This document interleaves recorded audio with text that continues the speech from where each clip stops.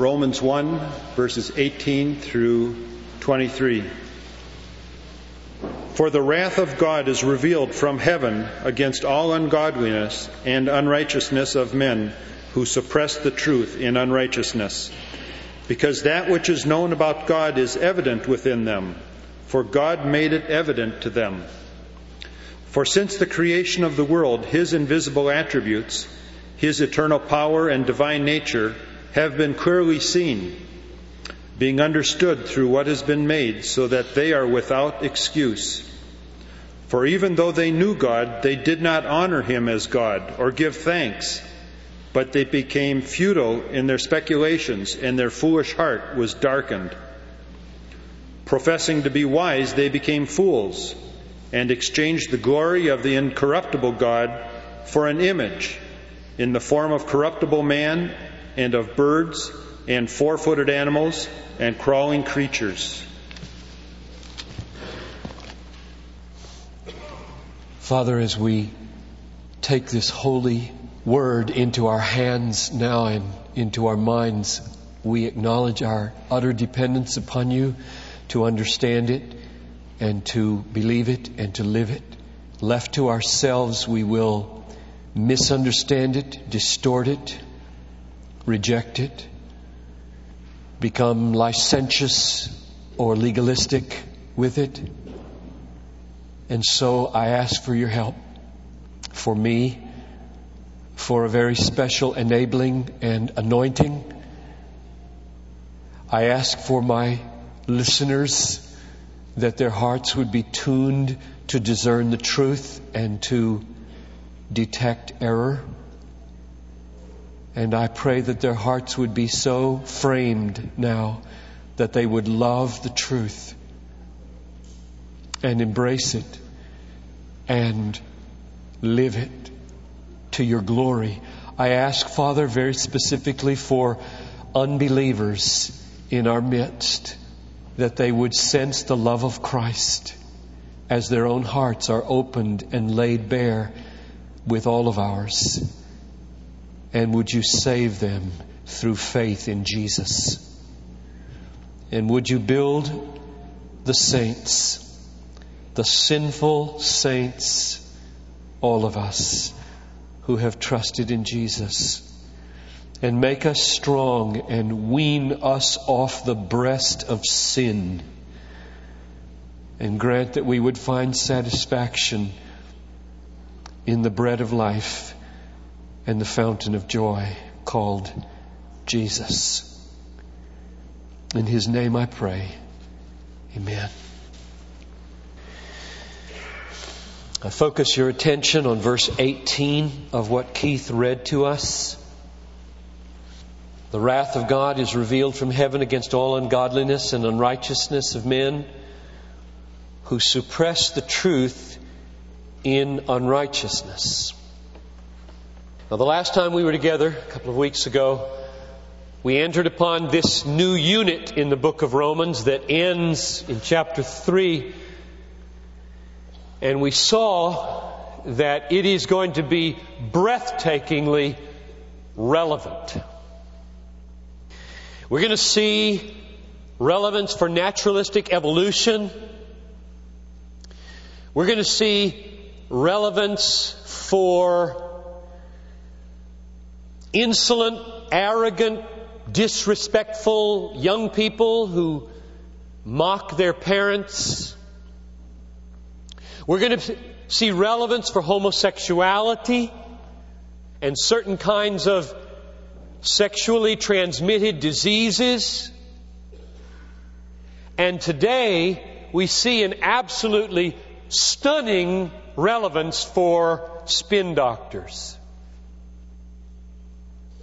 Spin doctors are people whose job it is to get their finger into the wind of public opinion, discern which way the wind is blowing, and then craft language so as to be appealing to that direction with little or no regard for the truth. That's what this verse is about. However, there's a huge danger for us at this point here in the volatile situation in which we find ourselves. Namely, the danger of self-righteousness. So drop your eyes down to chapter 2, verse 1.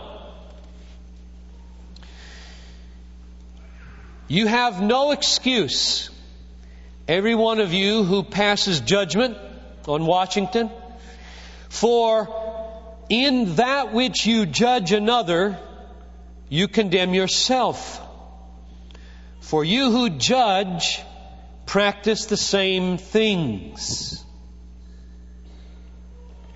So I do not hesitate to say every single person in this room is a spin doctor by nature. And what I mean by that is, we come into the world and are spring-loaded to speak of our failures in the brightest terms and our adversaries' failures in the darkest terms. That's the way we're wired. Everybody in this room is like that.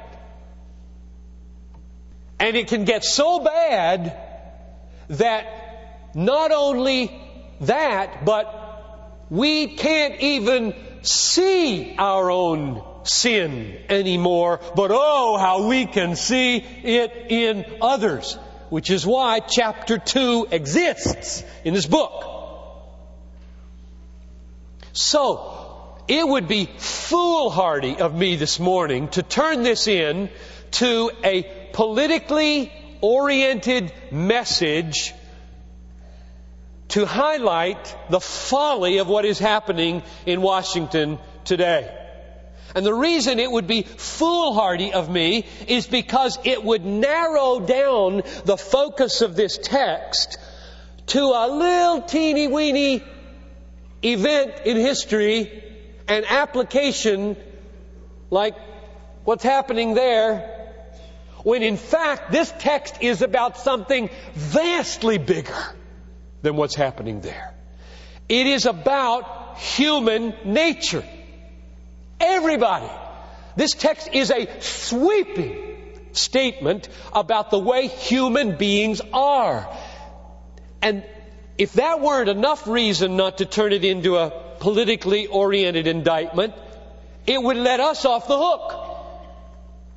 The Bible does not exist, and preaching does not exist to let anybody off the hook. It's designed precisely for the opposite. Namely, to open our eyes to the hook that we're on. That's what it's for, and therefore, this is not a message about Bill Clinton or about any of the persons involved in what's happening in Washington. It is about John Piper and his depravity and his bentness to notice so quickly when I'm let down and be blind to when I let my wife down. That's what this text is about. You and me, who are wired, Talitha, 2 3/4 year old, testifying day in and day out to the truth of this text.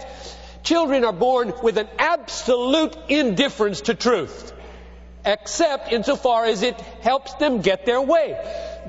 A child will distort the truth immediately if it serves their purposes. Nobody's born with an allegiance to truth. We are born with an allegiance to one thing, me. And therefore, this is a massively important text for everybody in this room. And I'm just praying as I preach, even as I have early this morning and for some weeks, that God would grant you to know yourself. Oh, how precious is the gift of self-knowledge. How precious it is. Look at chapter 3, verse 9, just so you'll know that I'm not broadening this text out without warrant. At the end of this unit on sin and wrath, there come these sweeping summary verses in chapter 3, verse 9. Both Jews and Greeks are all under sin. As it is written, there is none righteous, no, not even one. So you're included there. And me too. Verse 13, let your eyes drop down to verse 13 of chapter 3. Their throat, and that there is just everybody. This is just a general statement. This is what we are without grace in our lives. Their throat is an open grave, and with their tongues they keep deceiving, suppressing the truth, distorting the truth, evading the truth, spinning the truth. So, the issue this morning is about you and me, and the people you work with, and the children that you have, and the relatives that you visit. This is about us. And let me just say something about the remedy before I get into the analysis of how this works in our hearts. If you're sitting there and you're wondering, that's heavy. Is there any remedy for this? Well, there is a remedy, and it's in verse 17. And we'll end with it, but I want you to see it now so you know it's coming. Once we're done with analyzing verse 18, we will notice at the end that it begins with the word for or because as a ground for why we need the gospel of verses 16 and 17. And the remedy is a gift of righteousness that is not our own. So I'm going to talk about our unrighteousness and how it plays itself out in suppressing the truth. But you need to know there's a remedy for this. And the worse the news sounds about your heart, and I'll tell you, to get to know your heart is a pretty bleak thing. The worse the news sounds about your heart, the more precious verse 17 ought to sound. Okay? So we'll be back there in a little bit. But let's go to verse 18 and listen. The wrath of God is revealed from heaven against all ungodliness and unrighteousness of men who suppress the truth in unrighteousness. So here we are, we're ungodly and we're unrighteous, and we are truth holders, downers, truth suppressors, truth evaders, distorters, spinners. And if we can't evade it, you know what the other tactic is. We've all seen it. Seen it in ourselves, seen it in our kids, seen it in church discipline affairs, and seen it in politics. If you can't evade the truth of your own indictment, the next step is blame somebody else. Accuse, deflect. It's called deflecting. And we've all done it. It was done in Genesis 3, right? She made me do it. That's why I ate. The snake made me do it. That's why I ate. It's an old story. Well, there are several questions. Number one, what is the truth being suppressed here? And number two, why does it say that we suppress it in unrighteousness? So those are my two big questions this morning. Let's take the first one. What is the truth being suppressed here? Is there a point to it? Is there a focus? I believe the answer and the focus is given in verses 19 following, so just keep reading. We suppress the truth in unrighteousness because that which is known about God. Now just stop right there. There's the first clue. The truth that is suppressed is a truth about God. Something we know about God we don't want in our heads. And so it is suppressed. Keep reading. What can be known about God is evident within them, for God made it evident to them. For since the creation of the world, His invisible attributes, now He gets specific. Not just a big, vague truth about God, but He mentions a few things. His invisible attributes, namely His eternal power and deity or divine nature, have been clearly seen and being understood through what has been made, so that they are without excuse. So there is objective truth And I think this is the truth, fundamentally, that is being suppressed. There's a God, He's eternal, and He's powerful. And He made everything. And therefore we owe Him everything. Which leads us now to the subjective side of the truth in verse 21. For even though they knew this God, they did not. Here are the two things that are beholden to those who know such a God. They did not honor Him, that is, glorify Him as God or give Him thanks. That's the subjective side of truth. The truth is we should live for God's glory. The truth is we should live lives of gratitude. So let's sum it up. What's the truth? The truth is there's a God. He made everything, and therefore nothing is outside of Him. There are no competitors. He is the God, not a God. He is powerful because He made everything and everything is under Him and He's sovereign over it. He's eternal. He had no beginning. He'll have no end. And therefore He never came into being. There is nothing outside or before Him that made Him the way He is. And therefore He is absolute reality. We reckon with Him or we perish. And therefore we exist for His glory. And we exist as beneficiaries of His bounty. And our lives, therefore, the meaning of human life is to display that God through gratitude to Him. That's what we have here. That's the truth that everybody suppresses by nature. It is so radically indicting to the love affair with sin, the love affair with independence, the love affair with self-reliance, that we suppress it. Let's confirm this with a few verses later in the chapter. Look at verse 25. They exchanged the truth of God. That's what we've been talking about. They exchanged the truth of God for a lie. Now this exchange is nothing other than suppression. Trade it off for a lie. Embrace the lie, bury the truth, and then you don't have to reckon with it.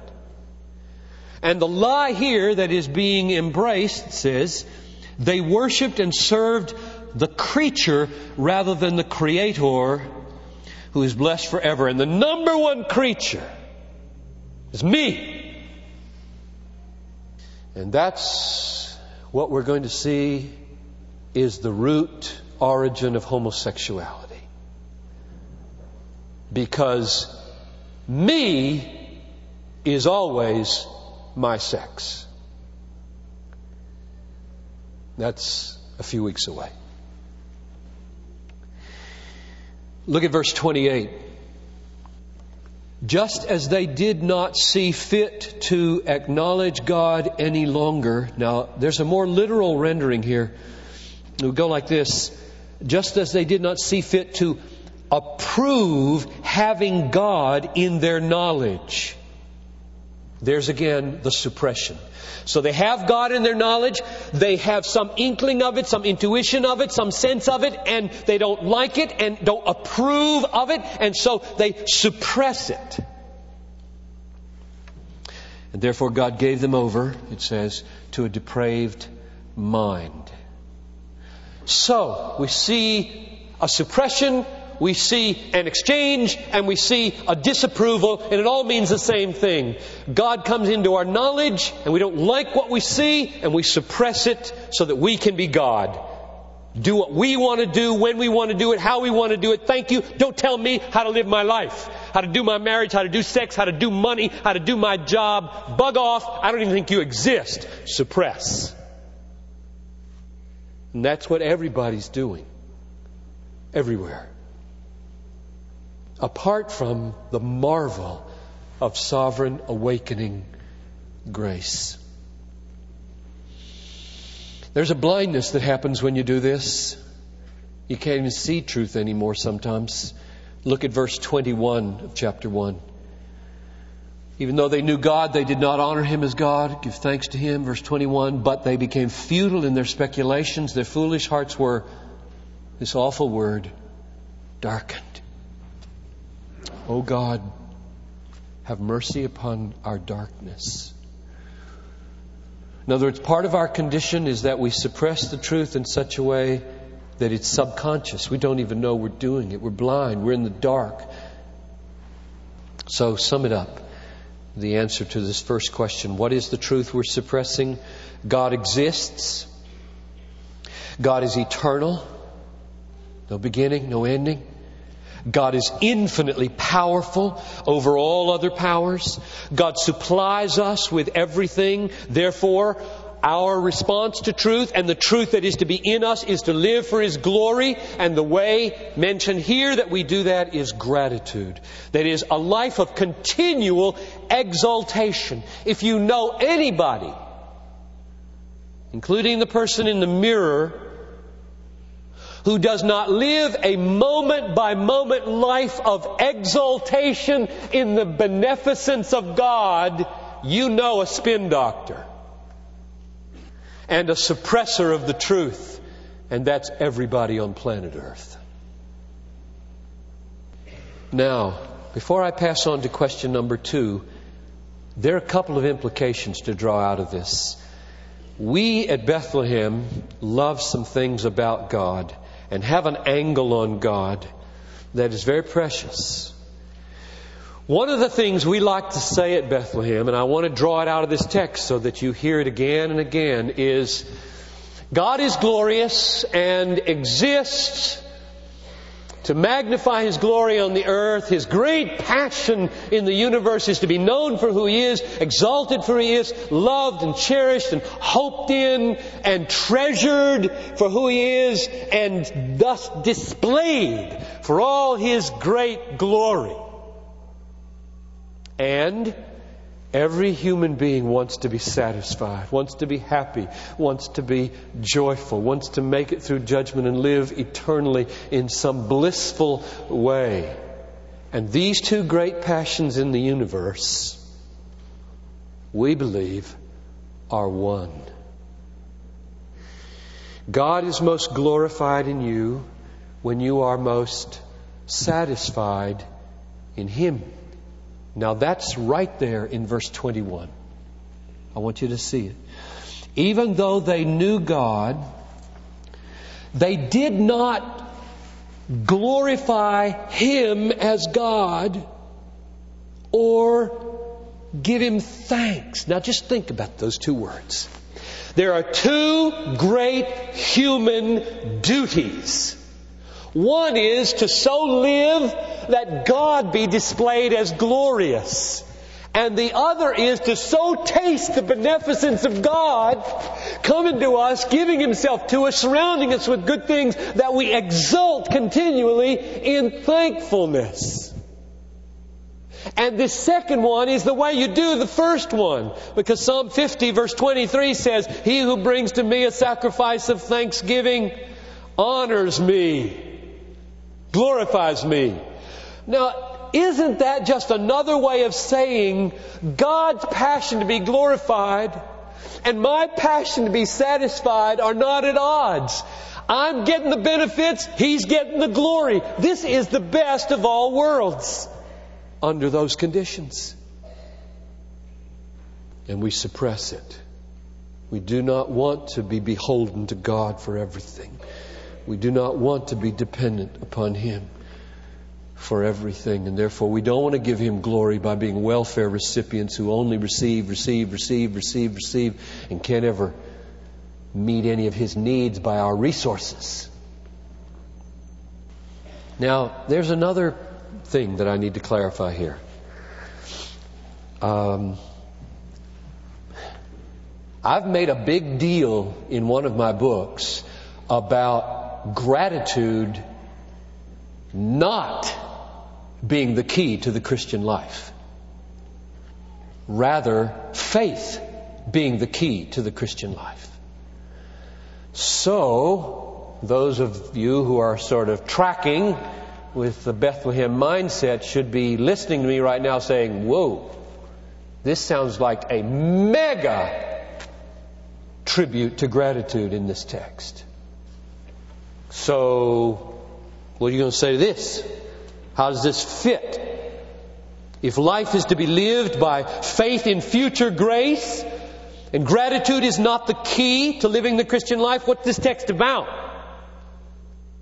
Why is gratitude, why does it say, the wrath of God is revealed from heaven against all ungodliness and unrighteousness of those who suppress the truth in ungodliness, and then go on to say that what can be known about God is revealed, and that those who know it do not glorify Him and trust Him. Why doesn't it say trust?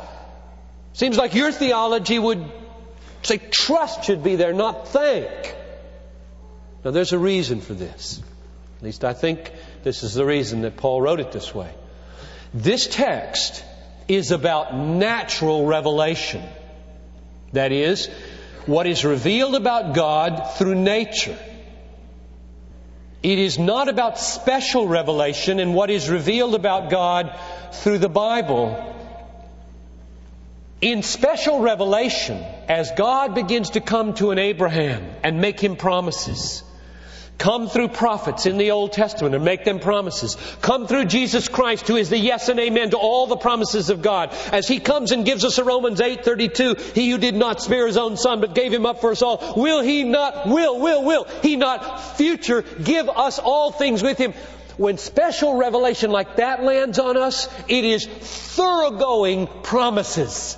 And the right response to promises is not gratitude, but faith.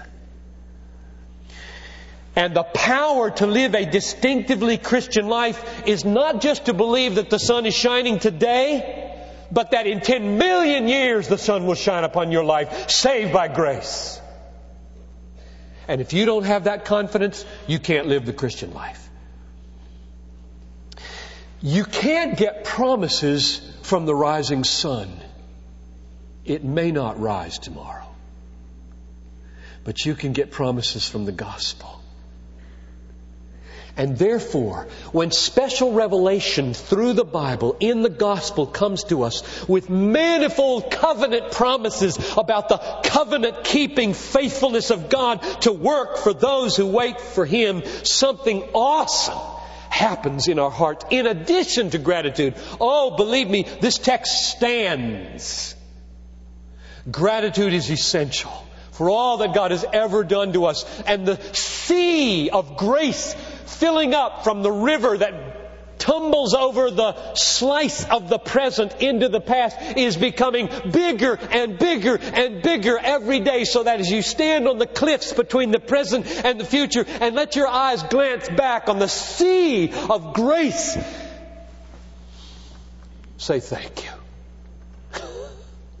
To put it mildly, sing, dance for gratitude to what God has done for you and is doing today. The sun is shining on this wicked city. But as you turn from that sea of past grace into an uncertain future with your life, and you face the crises that some, like Tom Lane there, has faced with his wife's injury. You face that kind of thing.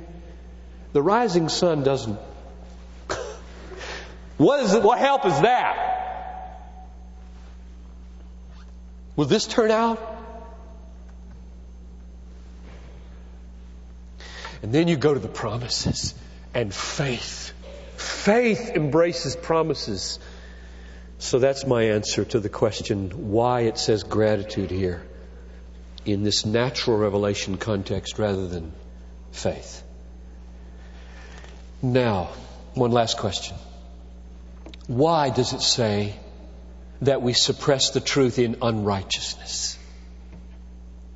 Why doesn't it say we suppress the truth in ungodliness? You see, it says the wrath of God is revealed from heaven against all ungodliness and unrighteousness. And then, when he talks about the suppression of the truth, he picks the second one, not the first one, to say we suppress it in this one. Why? The reason is that the truth being suppressed is godliness. The truth is Godwardness. Godness. There's a God. I'm to live for His glory. I'm to thank Him continually. That's godliness. That's the vertical thing called godliness. And that's what we don't like. And we suppress that. And He's answering a very profound question. Why? Why do human beings do that? Why do they distort it, evade it, suppress it, spin it, twist it, run from it? Why? And He says, it's all about their unrighteousness. Now, unrighteousness here, I believe, is the life orientation of those who love sin. Love wrong. Love not the right. It's unrighteousness. And it's our love affair with the wrong that causes us to suppress the truth about the right. And I want to take two texts, and then we'll wind it up, to show you how this works. And if you want to go there with me, turn to 2 Thessalonians chapter 2. We'll take one from Paul and one from Jesus. The one from Paul is 2 Thessalonians 2. He's talking about the end times and the coming of the lawless one and the great apostasy and the Antichrist. And he's describing what's going to happen in the human heart and what is now happening in the human heart. And the analysis of the human heart is profound in these verses. Let's look at it. Verse 10 of 2 Thessalonians 2. This lawless one is going to come with all the deception of unrighteousness. Now take that phrase. Deception of unrighteousness. That means unrighteousness deceives. A love affair and a commitment to what is not right leads us to suppress the truth and be deceived. Keep reading. Because they did not receive the love of the truth so as to be saved. Why? Why do they love righteousness? Unrighteousness and not the truth. What's going on here? Verse 11. For this reason God will send upon them a deluding influence so that they will believe what is false, in order that they all may be judged who did not believe the truth, but, now here this but is the analysis that goes to the root. They did not believe the truth, but took pleasure in unrighteousness. Do you see the relationship between truth and unrighteousness here? This is identical to the analysis in 1:18 of Romans.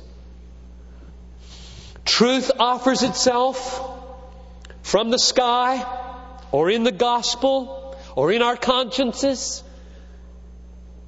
We see it. We reject it. Why? We suppress it. Why? We distort it. Why? We take half of it and keep the half we like and reject the half we don't like. Why? Because our heart is in love with unrighteousness. We love ourselves. We love sin. We love independence. We love self-determination. We love so many things that the truth sheds light on as dark that we don't want the light in our lives. We'll turn off the radio. We'll stop reading the Bible. We won't come to church. We won't listen to friends. We won't go to that camp. We won't talk with those people. Anything, because they're always bringing light on the things that are dark in our lives and that we love. Now, before I give you the last text to look at, I want to state a principle here that is so important. Listen, all you sages and becoming sages, this message is designed to help you know yourself and people. And here's a principle. The issue of truth is an issue of the heart before it is an issue of the head. Have you seen that now in what I've read? The issue of whether you are a truth-exalting person is first an issue of the loves of the heart before it is an issue of the rational ideas of the head. And that's scary. Because we like to think that if I can just use my head real carefully, I can get everything right.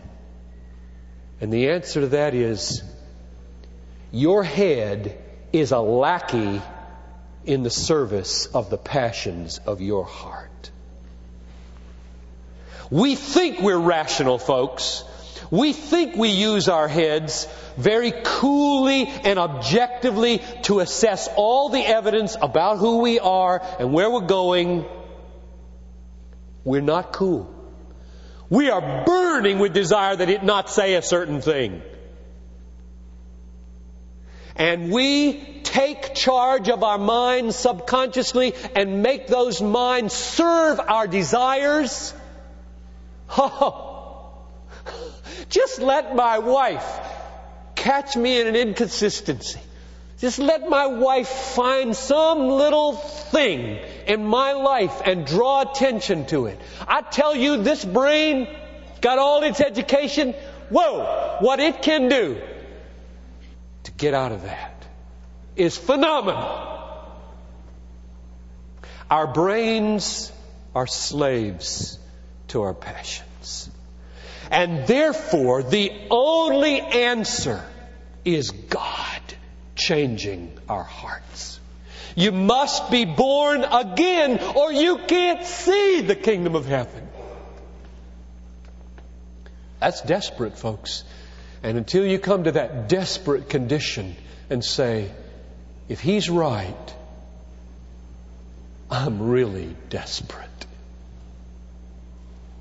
Because there are so many people who have self-made religions who think, okay, I think this, I think this, I think this, I think, and now I draw this conclusion, and therefore this is true, and therefore, and I'm in control of this thing, never knowing this thing is a desire factory. This heart is a desire factory that is so massive in its power that we will constantly twist and distort and adjust and evade and spin the truth to make it fit exactly what we want. I see it in the mirror enough to know it and speak with forcefulness about it. And it scares me to death. Last verse, if you want to look at it with me, John chapter 3. I want you to see Jesus Himself saying these things before we close. Chapter 3 of the Gospel of John, Matthew, Mark, Luke, John, chapter 3, verse 19. Listen to these words. Oh, how good it is to see words spoken in different language about a truth that we've seen elsewhere in the Scripture. Jesus said, "This is the judgment, that light," you could say truth, "has come into the world, and men loved darkness rather than the light." Why? Because their deeds were evil. Could He not have just as easily said, because of unrighteousness? Unrighteousness suppresses truth. Unrighteousness inclines us to love the darkness and hate the light. It's because we have a love affair with things in our lives that are wrong, that make us distort the truth and put the blame on other people and evade and spin. Look at verse 20. It says it again. Everyone who does evil hates the light. So every inkling of desire that is wrong in your heart will incline you away from the light.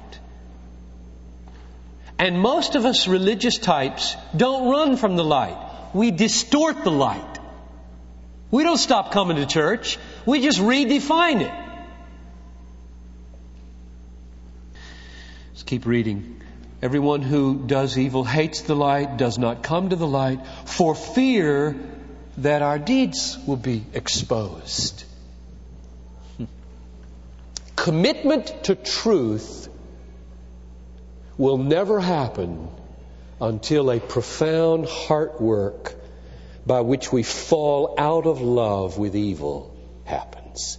You must be born again. Well, I suppose the last thing to say would be God is very angry at this. Verse 18, back here. He is very angry at the suppression of His truth. The wrath of God is revealed from heaven against all ungodliness and unrighteousness of men who suppress the truth in unrighteousness.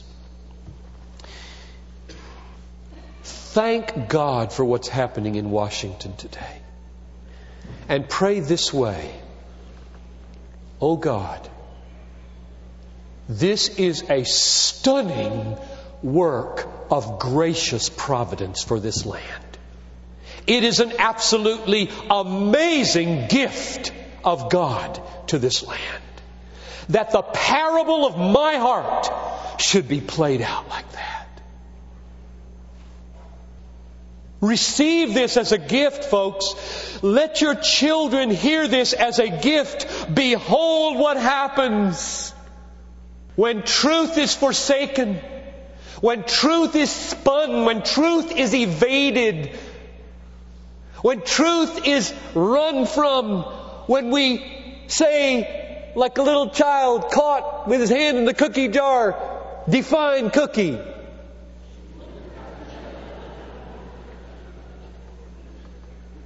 Is it relations, or is it affair, or is it... Be thankful for what God is displaying for you. Embrace it. Confess your sins. Teach your children how not to hate the truth. There's a bondage in the human heart. Presidents' hearts, preachers' hearts, human hearts everywhere, that if we don't get free by sovereign grace, every one of us will be a spin doctor. Be thankful and go to school. Go to school on Washington. It is a parable of the human condition. And I said I would close with the gospel.